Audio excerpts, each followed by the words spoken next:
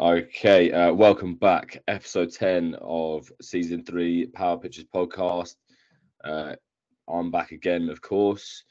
Vikram is with me, and Spencer has finally returned. He's been the reason West Ham have dropped off in form because without him representing, they've really gone downhill. Before that, they're winning every game. So how are we doing, boys, before we get into the football chatter? I'm doing good. How are you?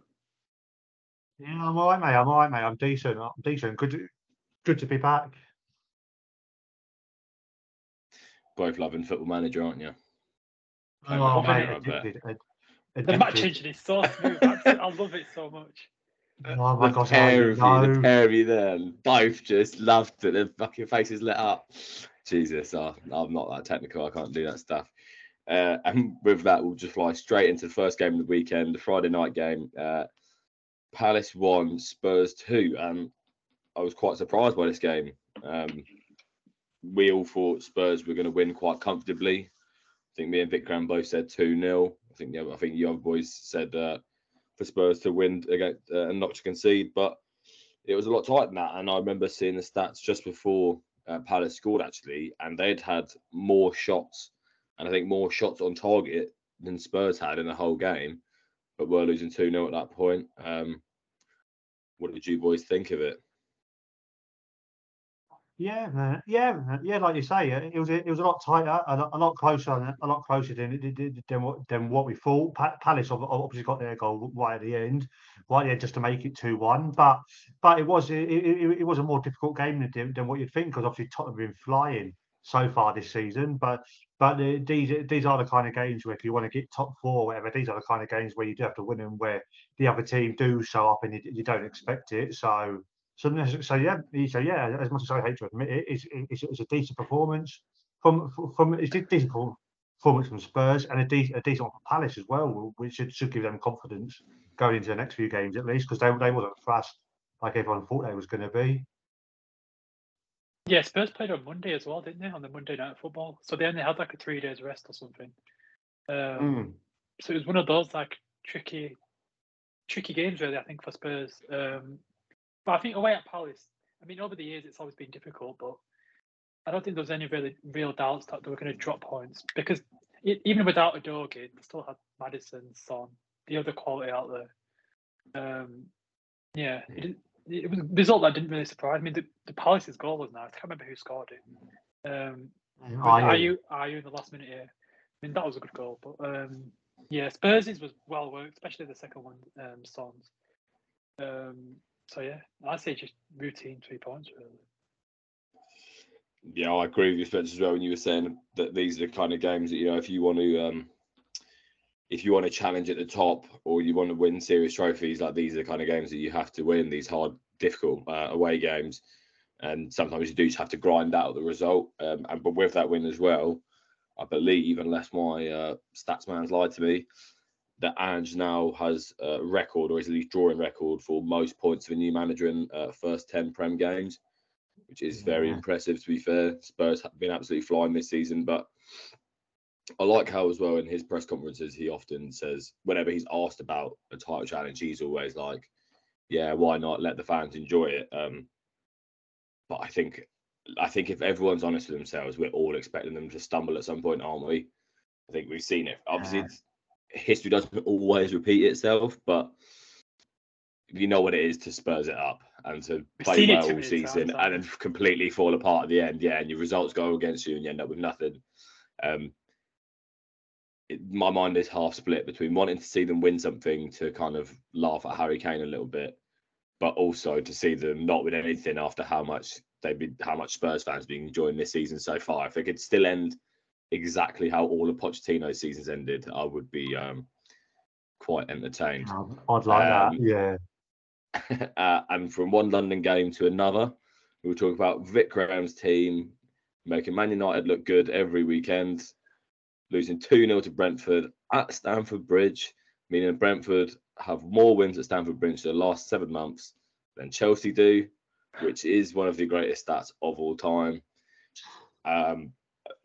There's only so much I can laugh at you, Vic, and I'd rather you pour out your soul on this one and explain to us why you're so poor.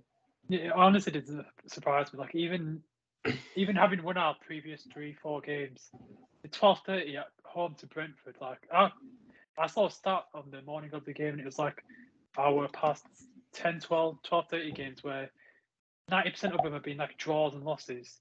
I just hate 12:30 games in general. Like the football's always slow and boring, the atmosphere is always dull, and it was pretty much like that day as well. When we had a few chances, Palmer was excellent again.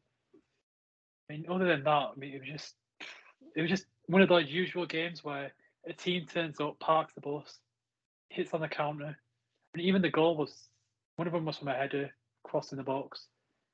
It didn't surprise me. Like I know we've won our last 3-4 games, and it seemed like things were starting to change, but we just don't have it. Like, even the chances that we were creating, the few that we did, one from a set piece, and then no one on the back post. Like Jackson just didn't have that.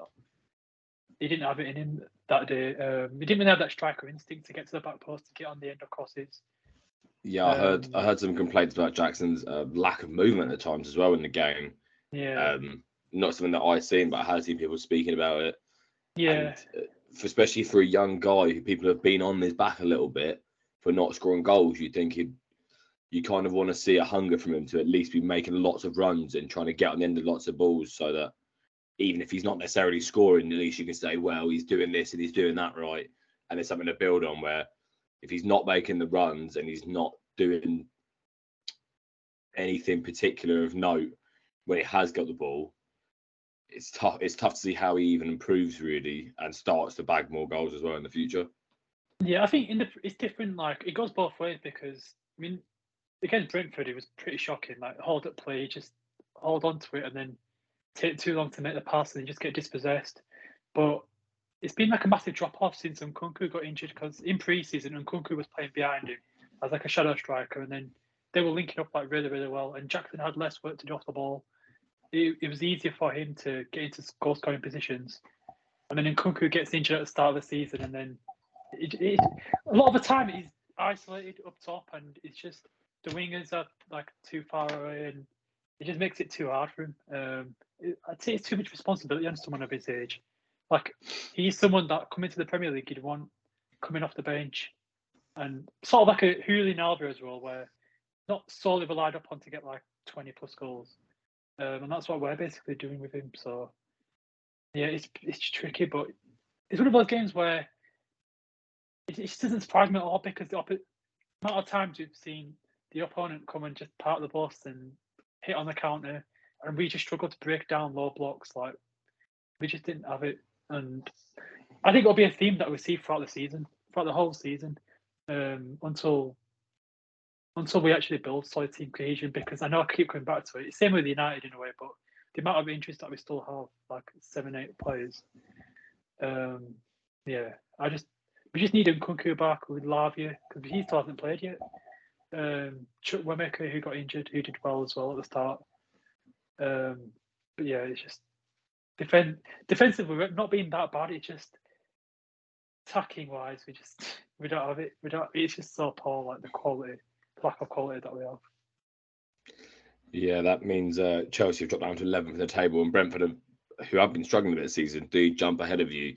Spencer, what do you think will be going through Brentford players' heads now? That 2-0 win, because like we say, we have been struggling a bit. Everyone's been saying about how much you need Ivan Toney back. Do you think a big win like that, because even if it's a bit of an ugly win, and it wasn't that they blew Chelsea away, but to win 2-0 away at Stamford Bridge, do you reckon that can get in their heads a little bit and you'll see them uptick potentially? Yeah, definitely. It's a big win. It's a big positive win for them. They played okay. They played okay. Maybe not their best performance ever, but they've gone to a big team like Chelsea, and they've got the win. That can be the kind of win that can sort of give you a bit of positivity. And like you say, there's been a lot of talk about Ivan Toney, and well, there's a lot of talk that Ivan Toney might not even come back. He might be off to Arsenal by the time January comes. Or Chelsea, getting a team that desperately need a goal scorer. Or Chelsea, you never know. you never know. So for Mbeumo to get his goal right at the end to keep up his good season, he started this season on fire, so they've not really. And that second goal was Ivan Toney too much. That second goal when Sanchez comes out and then they just counter. Like, what was all that about? No idea. Absolutely no idea. But yeah, a very good with Brentford puts them a point. I think it's a point behind us in the table, so they'll be looking to catch us up this weekend. And so yeah, but very good result for them. And they could, depending how January goes, depending what happens with Ivan Toney, they could be looking at Europe this year if they carry on how they are. Yeah, we'll have to see how Brentford keep going because they've been a bit up and down, and Chelsea another one who you don't really know what to expect from. And as we'll keep this going as well, roll straight into another London-based team, a slightly better London-based team in Arsenal, absolutely putting away Sheffield United at the Emirates 5-0. We all expected a strong Arsenal win. I'm pretty sure we all predicted either 3-0 or 4-0. Don't think any of us would have predicted that Nketiah hat-trick. And especially the third goal, because we've seen Nketiah now for Arsenal for a few years, and you could definitely say in the box he's a decent poacher. He does pop up with goals. He does seem to have that eye for a bit of space in the box. I remember him scoring against United last year when they beat us, I think 3-2. First two were classic poacher finishes as well. Does really well on the touch actually for the first goal, but yeah, that third one from outside the box, like puts his boot through it. I mean, never really expect it from him because you don't see him do it often or even take on those kind of shots. But what an absolute worldie that was. He's quite underrated, isn't he, really? I think now. I'm not just saying it because of his hat-trick, but like it feels like he's always been written off by even Arsenal fans in a way. Like he's not the elite type, top-tier striker, but he's still someone that will score now and then. Yeah, I mean, it pisses me off that he gets a hat-trick because I saw someone in my league put him in the FPL team. And I was like, how'd you get that lucky? But not in my luck. If I'd have subbed him in, he would have got 0 points or something. But to be fair, it seems to be it's when Jesus is injured, because when they're both fit and Nketiah doesn't seem to do as well. But it's almost like when Jesus is injured and he knows he's going to be playing, it's something changing in his head a little bit. Like he gets that little bit of I don't know, you say arrogance, but in like a positive way as a footballer, and arrogance where you go, sweet, I'm going to be the starting striker this week, and maybe I can just bag myself a few goals, and he manages to. Gave the penalty to Fabio Vieira though, which I thought was, really nice. I think it's nice. I'm sure I heard somewhere that it was because Fabio Vieira's just had a kid, or his missus just announced she's pregnant, so that is nice. But I have to say, if I was in Nketiah, I probably would have gone, this is all me, fella. Because if he'd scored 4 goals in that game, it would have tied him. A hat-trick's enough. 4 goals would have tied him with only 2 other players in Arsenal's history to score 4 goals in a Prem game. And I want you to give me some guesses, boys, at who the other 2 players are. Van Persie? No. Thierry Henry? Thierry Henry is one of them, and the other one is a classic as well. Arshavin against Liverpool. Yeah, there you go. What a performance that was. Imagine if Nketiah had got that goal, and that is the 2 players tied up. That would be amazing. He wouldn't. Yeah, he wouldn't up there. Giving old Arteta something to think about whenever Jesus does come back. 100%. But yeah, Sheffield United. I mean, I think they're on 1 point right now. Let me just confirm that because it seems ridiculous. No, yeah, they are on 1 point, minus 22 goal difference. 10 games in, so we're just over a quarter of the way through. That on projection right now, they'll finish season with 4 points. Just less than 4 points, actually. I mean, surely not. Well, way they're going. You won't be too surprised. I heard they're going to bring Wilder back, but what's the point in doing that? Like, everyone knows they're getting relegated, so. Yeah, I think that's a big problem that you're saying there, Spence. Like, I don't think even Wilder want to go back because that. I don't think there's a manager in the world that thinks, I can turn around this Sheffield United team and keep them in the Prem, and you're just going to have a relegation tied to you. So, I don't really know why a manager would want to come in knowing that, it's not like in January they're going to give him 60 million to go sign a few players. Yeah, exactly. And yeah, this is just so poor. if they get the record for worst of a Prem team as well, like what a long season it's going to be for Sheffield United fans, man. Yeah. Let's roll into two games that I just want to touch upon because you boys might have watched a bit more, but I didn't see too much of them. Bournemouth beating Burnley 2-1, and I think we most of us predicted draws, definitely low-scoring games. Burnley had to get something out of this. We know Benji loves them, and he's constantly praising Company, but he's going to get them relegated if he keeps trying to play this kind of football. I think he could get the sack, you know. I think he could. If he carries on like this, because they haven't won a game yet, have they? They got a draw or something. No. Yeah. Yeah, that's the thing. Like, it looks more embarrassing on Benji each game. Oh, they have had a win. Burnley have had a win, but just the one win and one draw. Who did they beat? I can't remember when they won. It wasn't. I think not in the Forest maybe a couple of weeks ago. I think it's someone else down there. It might have been Luton, in fact. Oh, yeah, it was Luton away too. It was Luton. There you go. I knew it was someone in the bottom. That's a surprise, that. But Luton still actually have a bet. But Luton actually have a win and two draws. They're still ahead of them in the table. I mean, very poor from Burnley. I made a lot of predictions before the season began, you know, generally with mates, whatever. And my biggest one, I was dying on the hill every time, is that Burnley are going to get absolutely destroyed this season. I love Statman Dave. I think he'd put in his prediction, I think they put him like 14th, 13th. And I was going, you're crazy. They are going to get demolished when they come to the Prem. Exactly. And if you come to the Prem and try and play good football when you don't have any like heavy, high quality players, it's not going to come. You know what I mean? If you had like 2 or 3 blinders who'd come for an academy or youngsters who are tearing up, then you could get it a bit more. But I just don't see it for Burnley. And yeah, I could see Company getting the sack long before they look good. Sack by Christmas. Yeah, and then Allardyce come in and I can see it happening. Allardyce. It wouldn't surprise me. It would not surprise me. Yeah, but they're not going to change how they play. I saw Bellamy on Gary Neville's thing on the Sky Sports YouTube channel, the overlap, and Craig Bellamy was saying that there's no chance of them changing because obviously Bellamy's the assistant manager. It's too arrogant, though, isn't it? It's too arrogant, though. Yeah. When you come up to the Premier League, you've got to like accept that there's going to be games where you're just going to have to play on the counter, just get stuck in, play the dirty way in a way. But if you're just going to have this vision of playing a certain way and playing the perfect football and stuff like that, you're going to be relegated before you know it. It's not going to work. The only thing I could see how this plays out, and it's a positive for Burnley, is that they say to Company, look, no matter what happens this season, you will still be the manager at the end of it. And we'll just consider the Premier League too difficult for this team.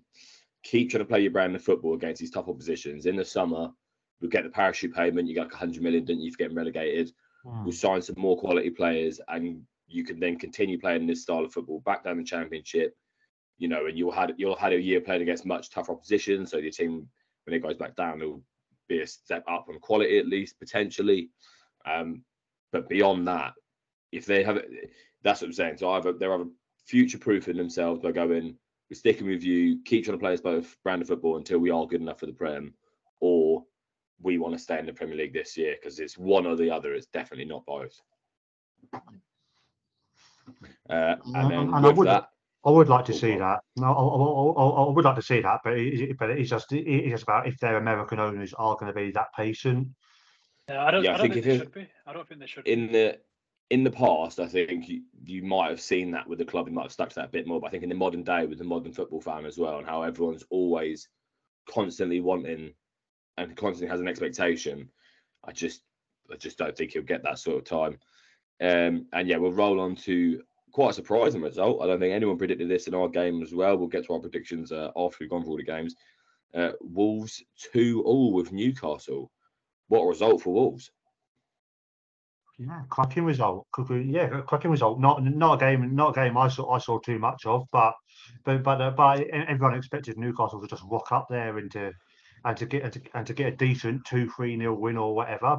But Wolves finally showing some fight, finally showing a little bit of quality up front. Hwang Hee-chan, I think he's having a decent season. as well so far this year. So ever since Pep called him that Korean guy, he's been absolutely on fire. Actually, he is. It was that game against City, I think, was his second goal. I think he's had two or three since then. And Pedro Neto as well for Wolves. He's got the injured, big one as well, isn't he?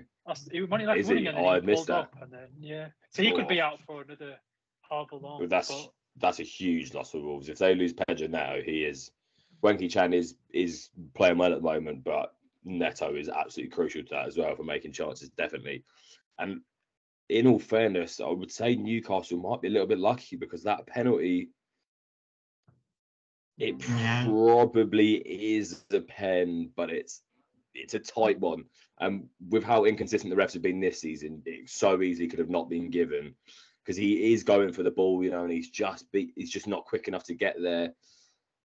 But yeah, Callum Wilson will be happy getting another 2 goals though to continue his good start to the season. And unless you two boys have anything else you want to throw in about that game, I want to roll on to one that I can only apologise, Spencer. We are going to have to talk about West Ham 1-0 loss. Oh my gosh! At the London Stadium, there's not much I can offer on this, so I'm just going to let you, same as Vic, pour your heart out. Oh, only good thing about this is that I was out and about. I was half watching it on my phone, half listening to it while I was doing stuff around town. So, but we was just poor. We were so poor. But it's like 3-4 games now. It's like 3-4 games in Europe as well because we finally lost in Europe as well. So there was just like I've got the stats up here now, and it just wasn't good. It wasn't a typical us performance. We had a lot more of the ball, which we've seen so far this season. We don't like. We don't like. We don't do well against teams a bit like Chelsea who do just sit back and defend. And try. Yeah, we can't. But you would think with the players we've got, the Paquetas, the Kudoses, because Kudos finally started. Kudos was good as well. He was.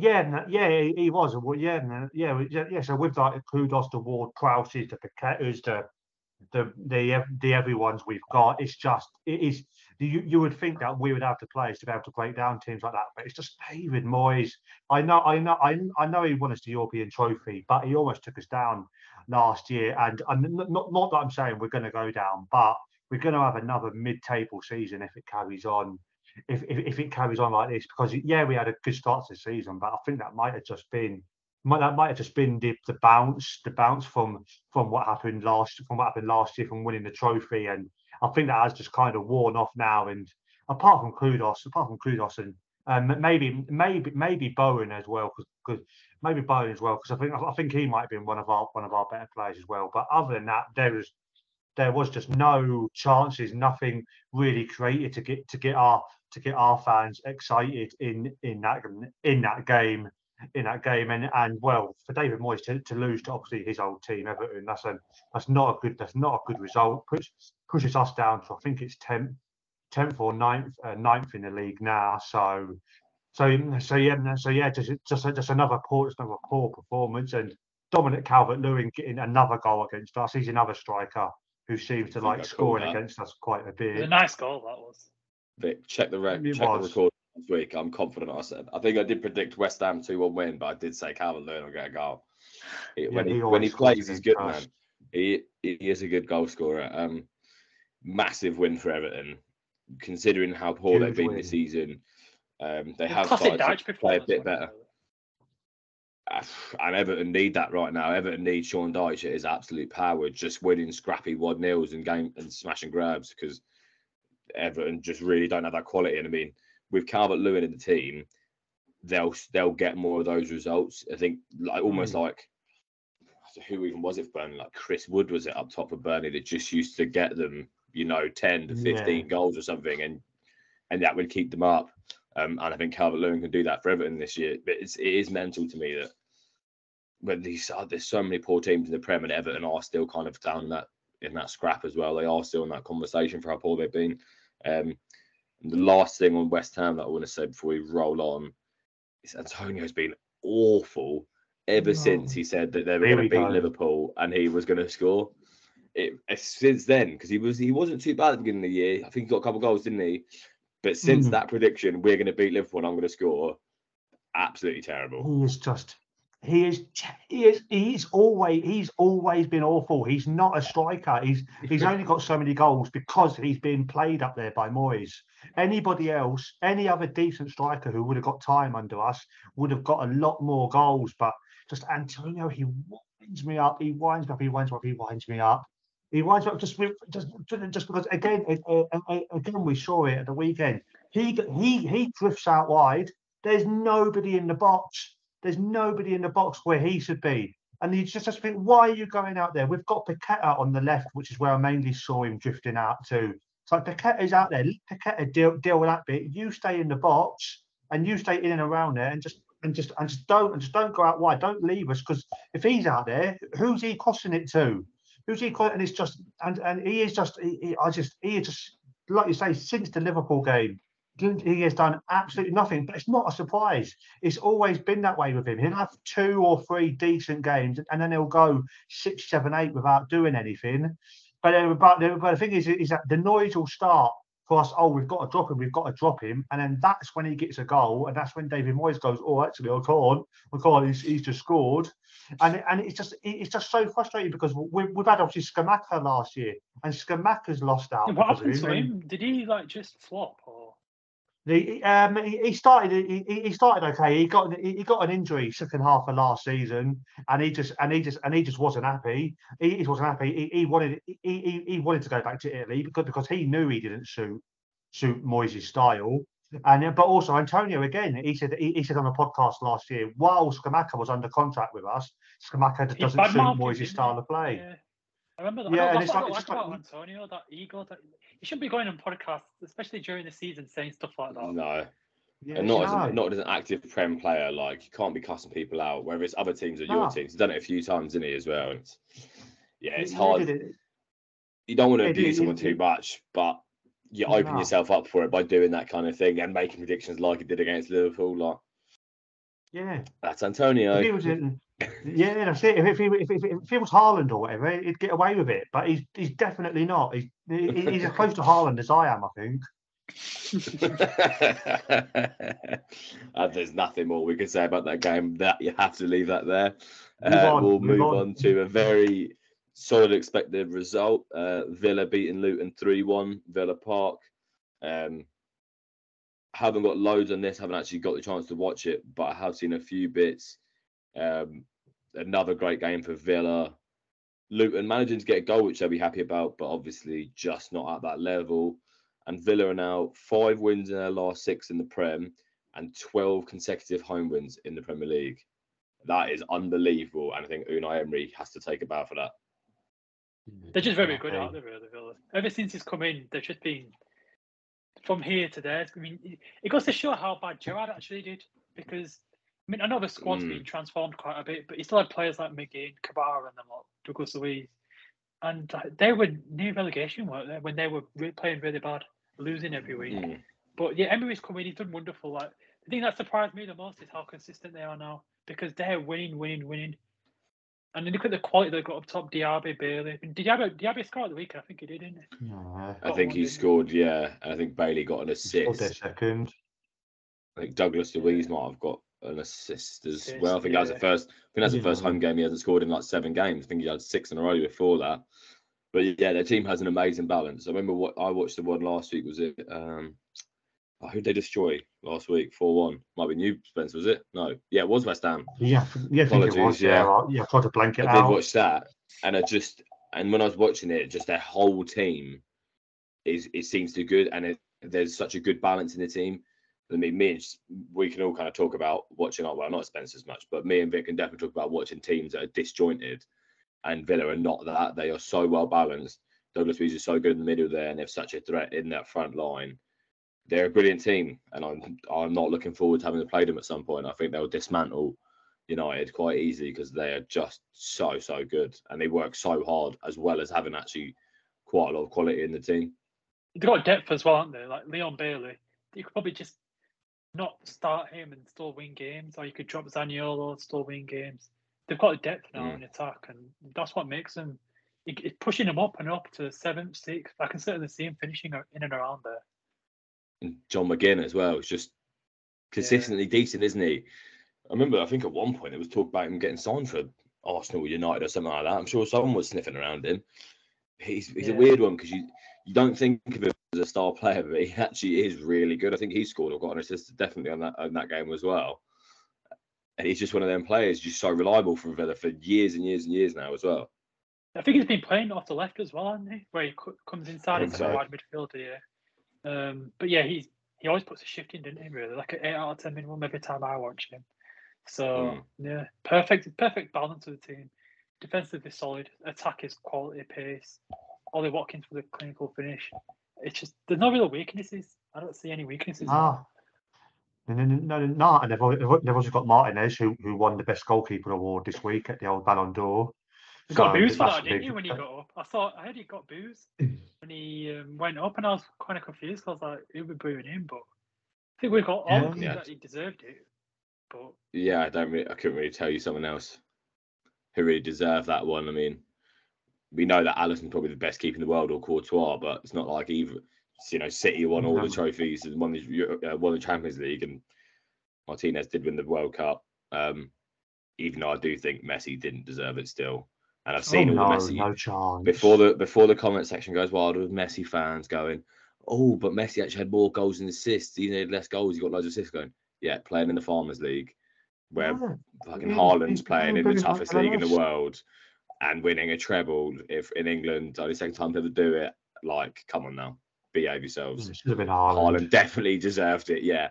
And like, what's he going to do? Win the World Cup with Norway? I mean, if he got 8 penalties, like one in every game, I think Norway would have a chance of winning the World Cup. Do you know what I mean? Anyway, he'll win it next. I think he'll win the next Ballon d'Or, Haaland. I think they just love Messi. Therefore, I think they knew this was the last one they could get away with giving him because of the World Cup. They could go, forget everything else, take that Ballon d'Or, son, because it's the last one we can definitely give you without people kicking off too much. We can move on to a shock result here, to be fair. Brighton won, Fulham won. Definitely unexpected that. Fulham have not been amazing this season, not been anything as good as they were last year.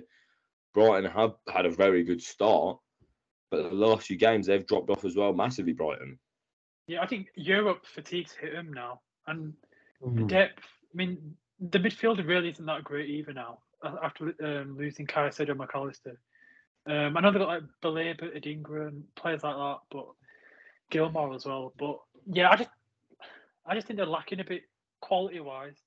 When you're considering that you're having to play Europe and then the league on the weekend, I just think it's getting a bit too much. We did say that. They haven't got the depth that Villa have.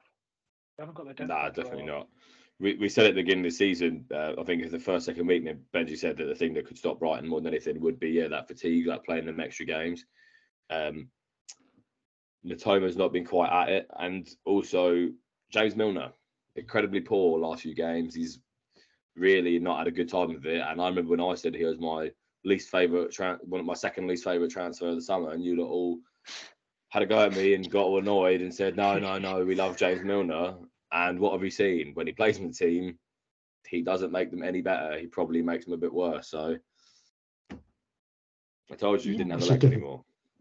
Yeah, it's a difficult time for him. It's a difficult time for Brighton. And only real bright spot of this game for them is obviously Ferguson scoring again, keeping up his decent start to the season. And it's just going to be interesting either in January or in the summer if they can keep hold of him, depending on what they do this year, because the big teams are going to come sniffing around him, I reckon, because he has got all the talent in the world to go and be a top striker, I reckon. So he might be another one. I've seen lots of people use him on Football Manager, buying him at Chelsea and obviously he's so good. Mate. When I do a Man United career mode of FIFA, I'll definitely be buying him straight away. He looks like a monster. And another one that I tipped for at the beginning of the season, a 100 million transfer, I reckon, maybe 90 mil in the summer. Just because he does look so good at the moment. I think he's only still 8. In fact, I think he's just turned 19.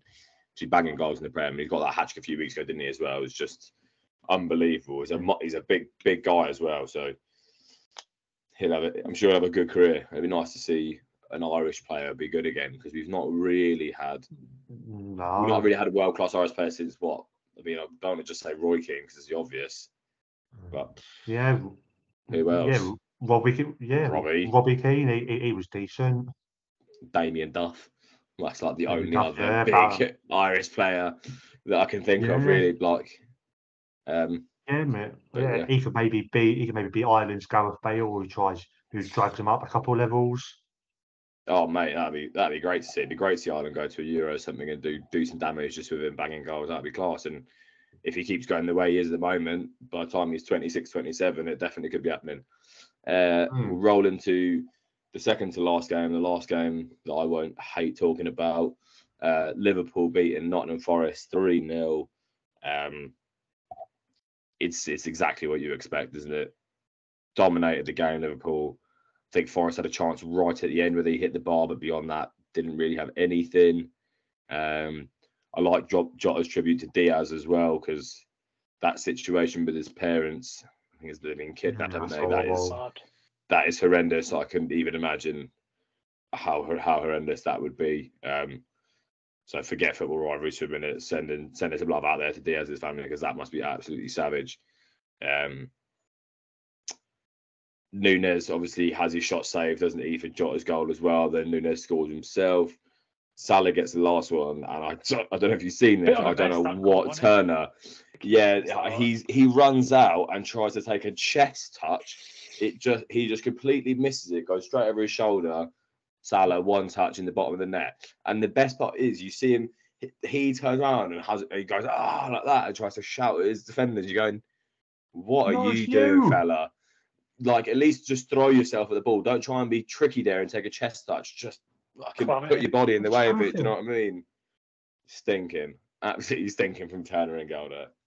There's ways of conceding a goal, but when it's one like that, where it's a bit of a mess in the back, what are you doing? But yeah, that was the funny one. But overall, I'd say comfortable 3-0 win Liverpool. One of those, isn't it? A routine 3 points again. And they're clicking more and more out there with the new midfield. The Boslide's getting better and better. McAllister. I had a few Liverpool fans complaining about him, about his work rate off the ball and stuff like that. But I think Klopp will make it work.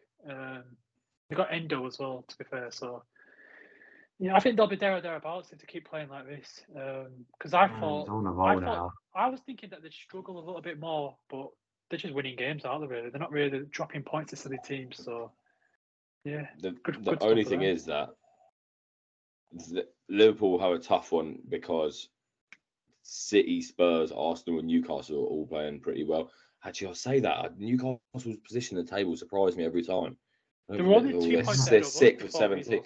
Well, Villa are tearing up as well. So Liverpool might struggle a little bit. We have seen their defence get run out a little bit this year, and maybe as it goes on, if they pick up injuries, because they have had a few injuries as well already this year, you could see them dropping. But that front line has so many goals in it, doesn't it?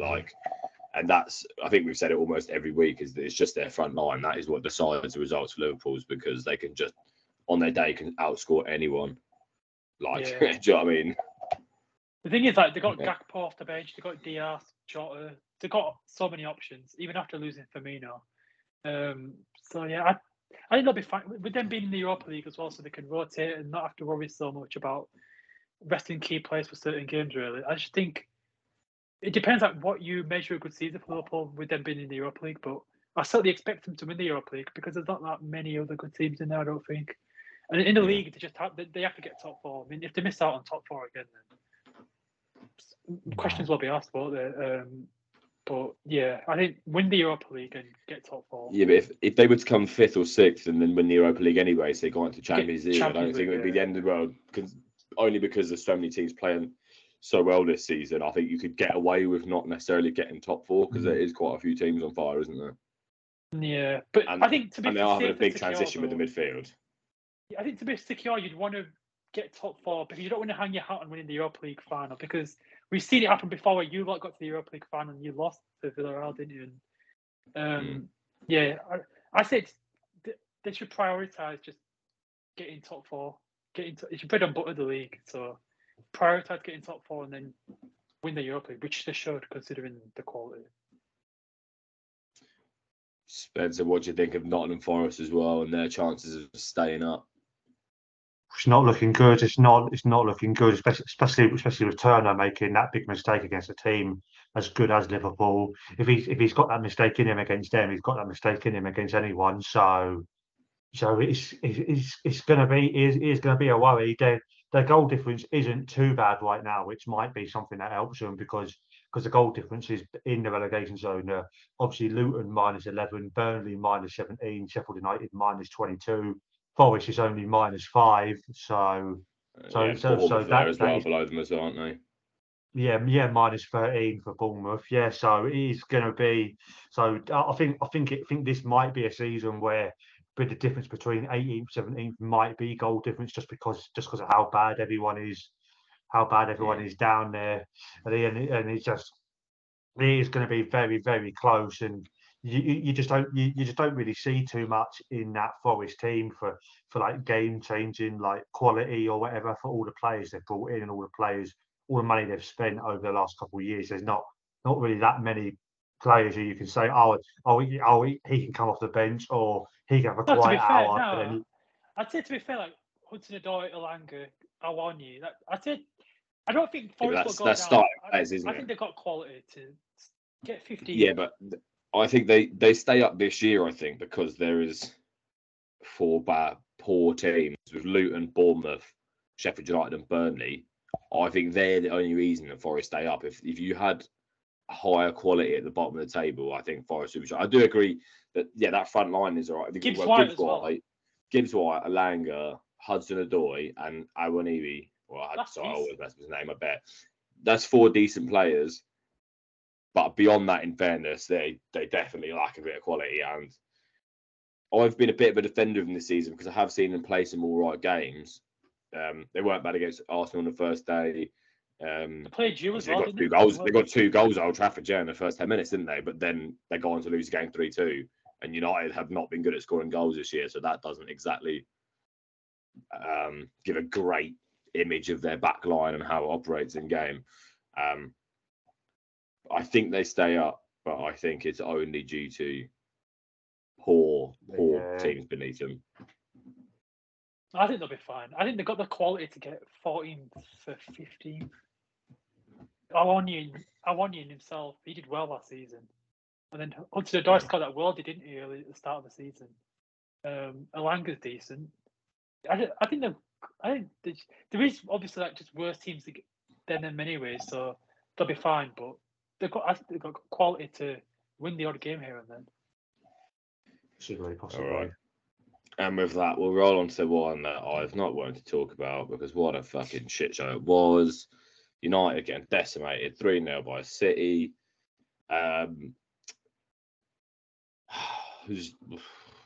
What even there is there to say? We actually weren't bad in the first half. And I think that's what made the second half more painful, is that the first half we actually weren't bad. We wasted a few chances. Obviously, McTominay hits that one straight at Ederson. Good save, though. I think Bruno and Rashford both had shots as well.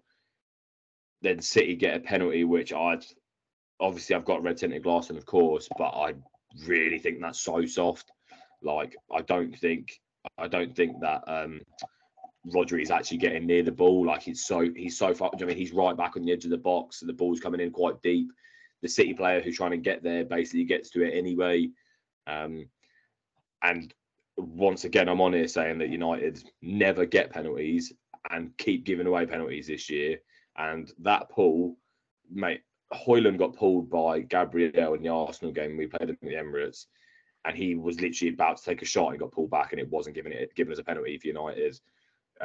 We've seen handballs against McTominay against Sheffield United that was given, but we weren't given a penalty against Spurs when Romero had a more blatant handball that actually was blocking a shot on target as well.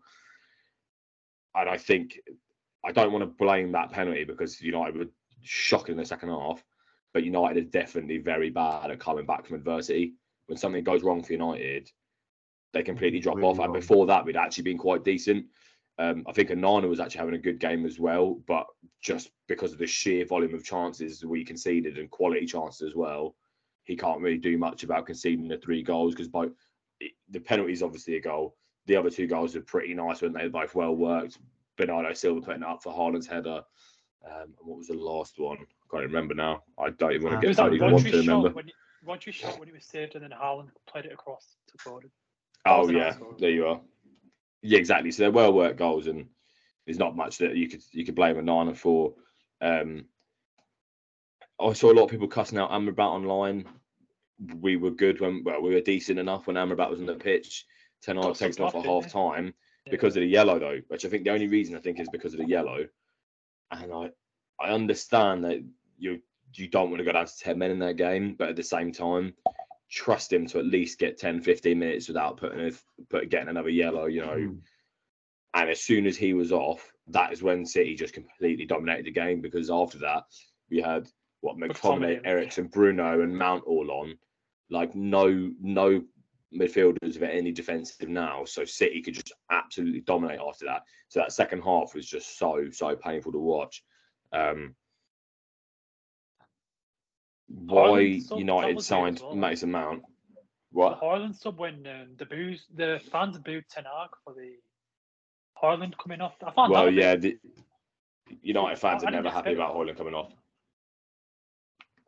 Anytime he's come off, they've been annoyed. But in all fairness, with Haaland, I'd be a little bit more precaution because he's had a back injury in the San Marino players in the international break, which literally is one where they literally need him clean in the back. So for fitness reasons, I don't mind that so much. Why United signed Mason Mount becomes more of a mystery every day. Like number 7 shirt. McTominay started at Cam. It wasn't in centre mid of Amrabat. He was at Cam. He was number 10. And you got Mount on the bench and he started, and I went, that's mental. That is mental. I like Ten Hag, but taking Amrabat off and starting McTominay at Cam over Mount to me is craziness. There's no way that makes sense. Do you think Ten Hag has to be sorted? Do you think Ten Hag really wanted it, or is it just one of those where like he comes in the summer and the board just goes for it? There's a lot of rumours and stories saying that when Ten Hag, I think, was because Mount went on loan, didn't he, to the Dutch league, I think, early in his career. Vitesse, yeah. And I think that was when Ten Hag was first at Ajax potentially, and he was at another Dutch team, and he really wanted him then. He really liked him. So there's a few stories saying that because he wanted him then, he definitely wanted him now. But like you're kind of suggesting, I wouldn't put it past United board seeing, big name English player who will sell some t-shirts if we buy him, because we signed a lot of players for that exact reason. When we didn't need a Cam, we needed an Amrabat before we needed Mount, like 100%. But yeah, I have to see what comes of it. Rashford and Bruno, 2 of my favourite players. I love them both, but Jesus Christ, Rashford was cool. And Bruno, mate, I love Bruno. He has been one of my favourite players, especially in the last few years. He's been the only one that I've actually liked consistently. He has been shocking this season so far. Petulant, and if them two don't start picking up, United will really struggle this season, because when they've kind of been the two, especially under Ollie, that kept United in the mix all the time, was because Bruno would always pop up with something and Rashford would pop up with something. And because of those two, and Bruno just better fire long balls that Rashford could get onto, we managed to get results in games. Without those two being able to do that, we look so poor. And the fact that Richard Arnold a few weeks ago was trying to claim that United are catching up to City under their like rule in the board is absolutely unbelievable. And I think that is why United are so far off of City, because you have people like that in the club who think they're doing a good job when we're clearly far off it. Yeah, so far off it. And the pressure's building on Ten Hag now, isn't it? I think people are saying, is he really that guy? And I heard Gilbich talk about it yesterday, and he was saying like how the club can't afford to sack him because it was like 15-20 million, and then to bring in a replacement and stuff like that. But I don't think it's a manager problem. I just think we can all surely agree that it's issues from above, and nothing's going to change regardless of the manager. I mean, I know Carragher was trying to argue with it on Sunday Night Football, but I just think it's got too much now. For all these managers that have come in, Mourinho, obviously Ollie wasn't good enough, but the problems have still always been there beyond him.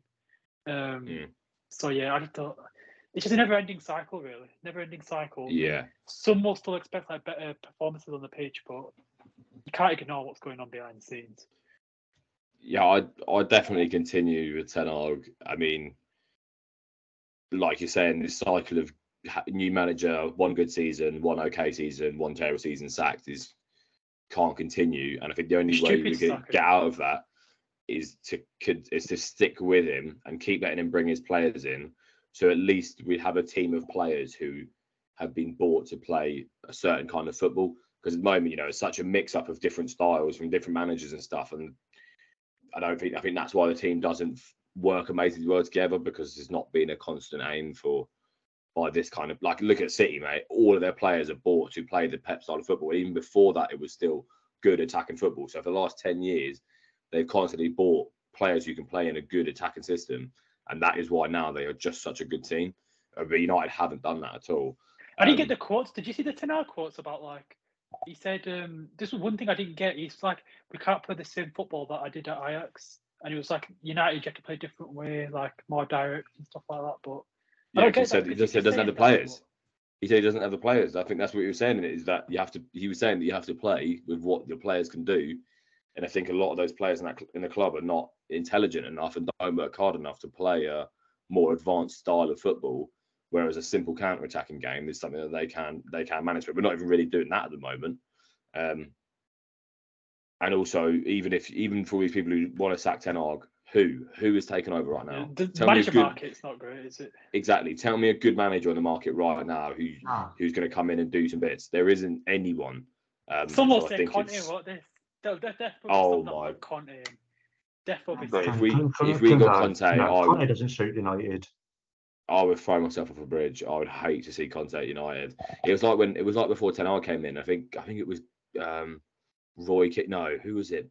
Paul Scholes or Gary Neville. One of them three said that he wanted Simeone to come in, and I went, Simeone to play like 35% possession football, and just, oh my god, no, I couldn't imagine anything worse.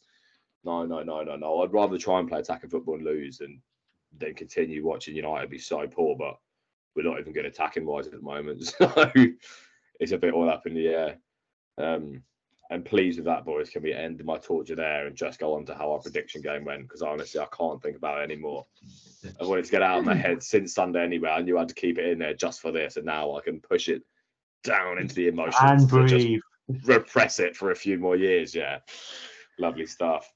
So our predictions for this game week. Spencer, could you get up yours and Benji's from the group chat, because I have mine and Vic's here for me now.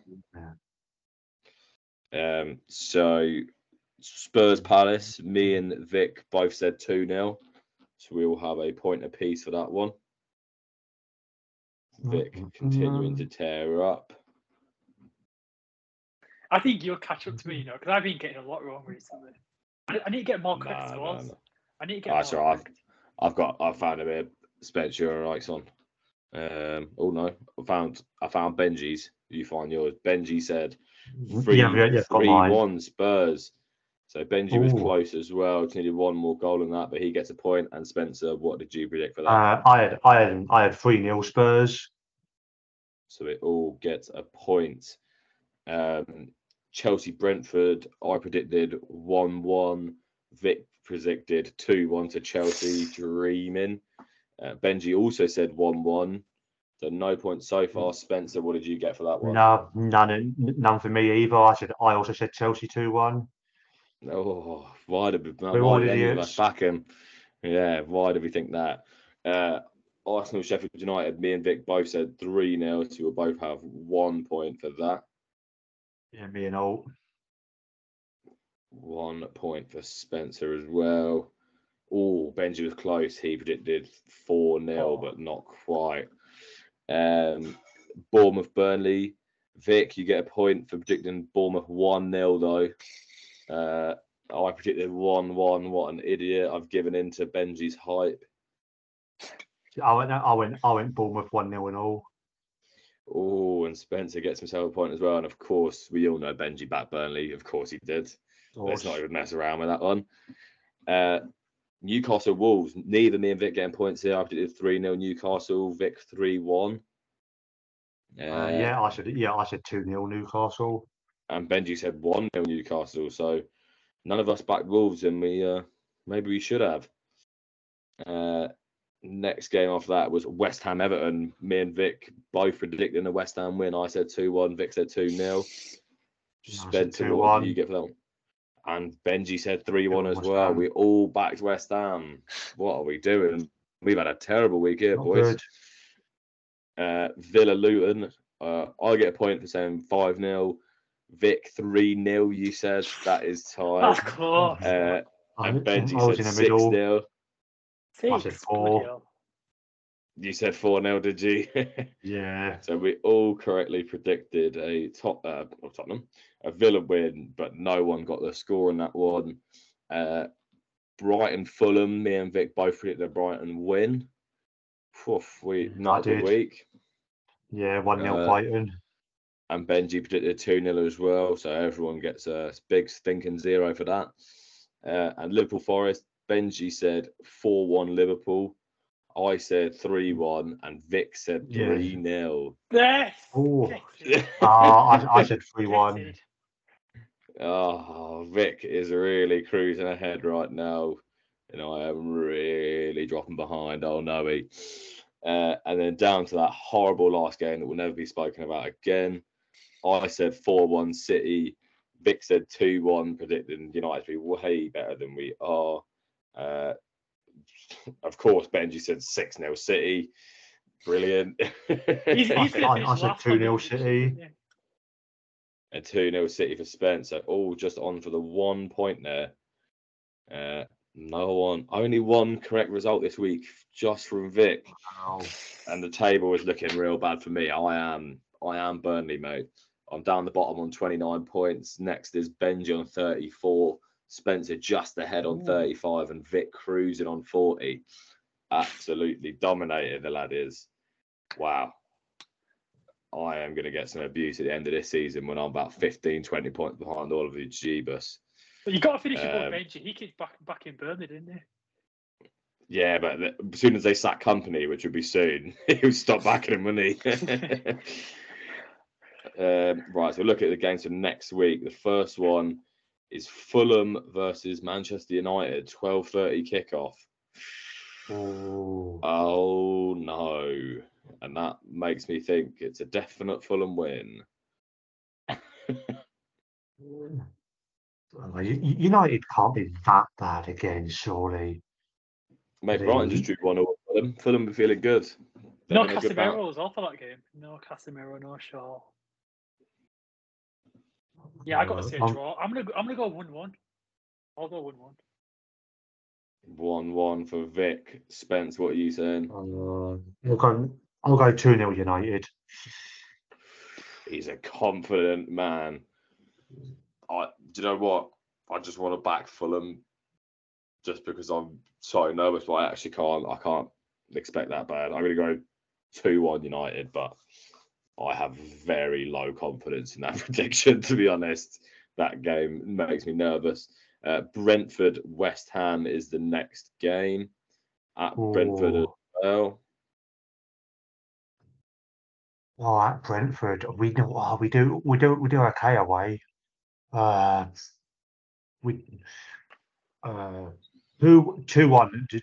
us. I've got to say 2-1 us. You can't go against your own team. You got to back them. Vic, what do you reckon? I think West Ham will win. I can't decide between 1-0 or 2-1. I'll say 2-1 just because Spencer said it. So if he gets points, I'll get the points as well. You know. That's how you do it. I'm going to go 2-2. I think West Ham haven't been performing recently. Brentford, I think, will be buzzing after that Chelsea game. But James Ward-Prowse will get an equaliser at 88th minute, 2-2. Oh, hopefully, that'd be beautiful. Next game, Burnley Crystal Palace. And I hope we're all going to predict the Palace win. 2-0 Palace. Just to wind about. 2-0 Palace straight in for Vic. That is confident. 1-0 Palace, just to wind Benji up. I might go 3-1 Palace just to wind Benji up. Really drub it in there, and then we can put another message in another week in a row going Burnley are getting relegated. He just has nothing to say, does he? It's a tough time for Benji, although he deserves it. He gets to be a City fan and win every game. So at least now, supporting Burnley, he gets to witness what other football fans have it like. Everton at home against Brighton is the next one, and that's tough, mate. Brighton haven't been as good as they were at the start of the season, and Everton on a half decent run of form. I might go 1-1, you know. That's bold though, because Everton are so bad and Brighton are a decent team.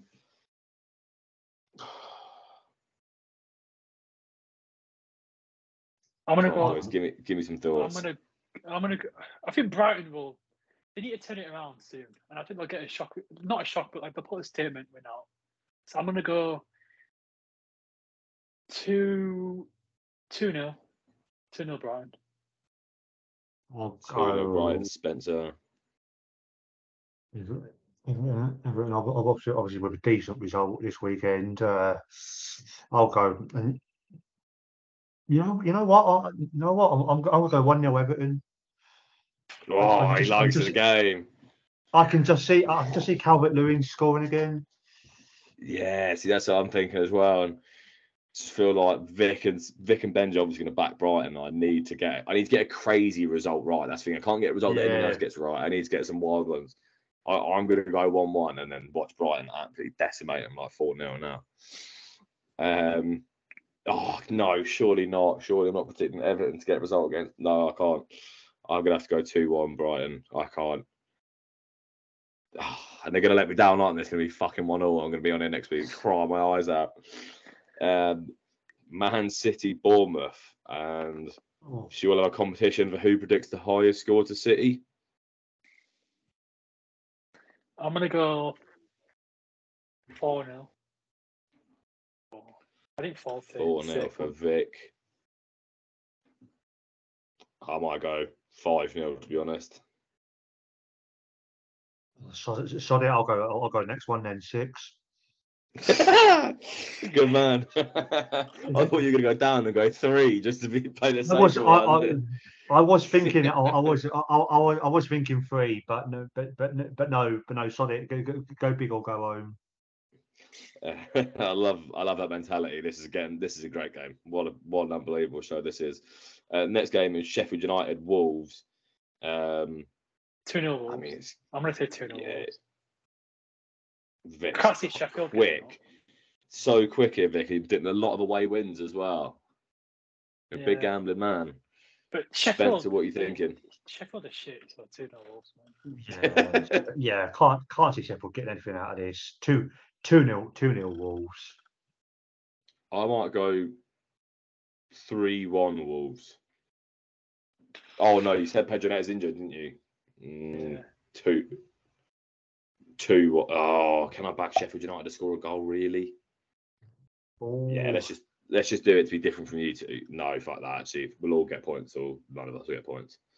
I've got to copy Vic now to the end of the season. Hope like, oh no, oh god. Newcastle Arsenal 5:30 kickoff on the Saturday. That is a big game at St James's Park as well, which might give Newcastle the advantage. What are you thinking, boys? Oh, this should be a cracking game. 2-1 Newcastle, I'm going to say.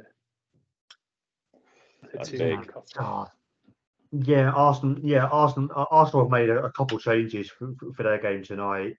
So they're going to have a few players fit for that one. So, I want to say Newcastle, but Newcastle. I know they started the season all right, but they've had a couple dodgy results. You